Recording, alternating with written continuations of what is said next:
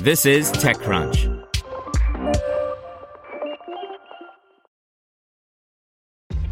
This episode is brought to you by ShipStation. You know, some things take a lot of work, like sending little robots to far-off distant planets. And just as that's challenging, so too is running a successful e-commerce business, especially when there's so much to do. So I want to introduce you all to ShipStation. Now, I love using ShipStation because of its easy-to-use dashboard, which makes managing orders and printing labels a breeze and super smooth. Oh, and the customer service is just out of this world. It's exactly what you need to help grow your business. Sign up for your free 60-day trial at shipstation.com/technews. That's shipstation.com/technews. Have you checked on your IT team lately? 2020 was rough for them. Ransomware, work from home, cloud migrations. It didn't stop. It's a good time to give them a new resource, IT Pro TV. They can learn new skills and have a reliable, searchable knowledge base, all online and on demand. Visit itpro.tv/crunch to learn more. That's itpro.tv/crunch. itpro.tv/crunch. Twitter Spaces arrives on Android ahead of Clubhouse. By Sarah Perez. Twitter announced last week that it's opening up its live audio chat rooms known as Twitter Spaces to users on Android. Previously, the experience was only open to select users on iOS following the product's private beta launch in late December 2020. The company says that Android users will only be able to join and talk in Spaces for the time being, but won't yet be able to start their own. That added functionality is expected to ship soon, Twitter says, without offering an exact time frame. The company has been working quickly to iterate on Twitter Spaces in the months since its beta debut and has been fairly transparent about its roadmap. Last month, the team developing Twitter Spaces hosted a space where users were invited to offer feedback, ask questions, and learn about what Twitter had in the works for the product in both the near term and further down the road.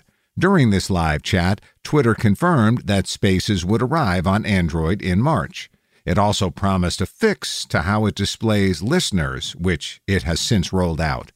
Other Spaces features are being shared in public as they're designed and prototyped, including things like titles and descriptions, scheduling options, support for co-hosts and moderators, guest lists, and more. Twitter has also updated the preview card that appears in the timeline and relabeled its captions feature to be more accurate from an accessibility standpoint.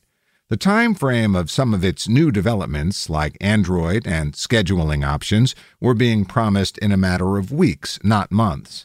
This fast pace has now led Twitter to beat its rival Clubhouse, the app currently leading the quote-unquote social audio market, to offer support for Android. Today, Clubhouse remains iOS only, in addition to being invite only. It's also indicative of the resources Twitter is putting into this new product, which was first announced publicly just in November. Clearly, Twitter believes social audio is a market it needs to win. The company also sees the broader potential for Spaces as being a key part of a larger creator platform now in the works. During its recent Investor Day, Twitter spoke of tying together its new products like Spaces, newsletters, along with a super follow paid subscription, for example. It's now also testing a Twitter shopping card that would allow users to tweet posts that link directly to product pages via a shop button, a feature that would seem to fall under this new creator focus as well. Some Twitter users on Android had already found their way to Spaces before the announcement by way of the Twitter beta app on Google Play. But now a separate beta app won't be required. When live Spaces are available, they'll appear at the top of the Twitter timeline for Android users to join.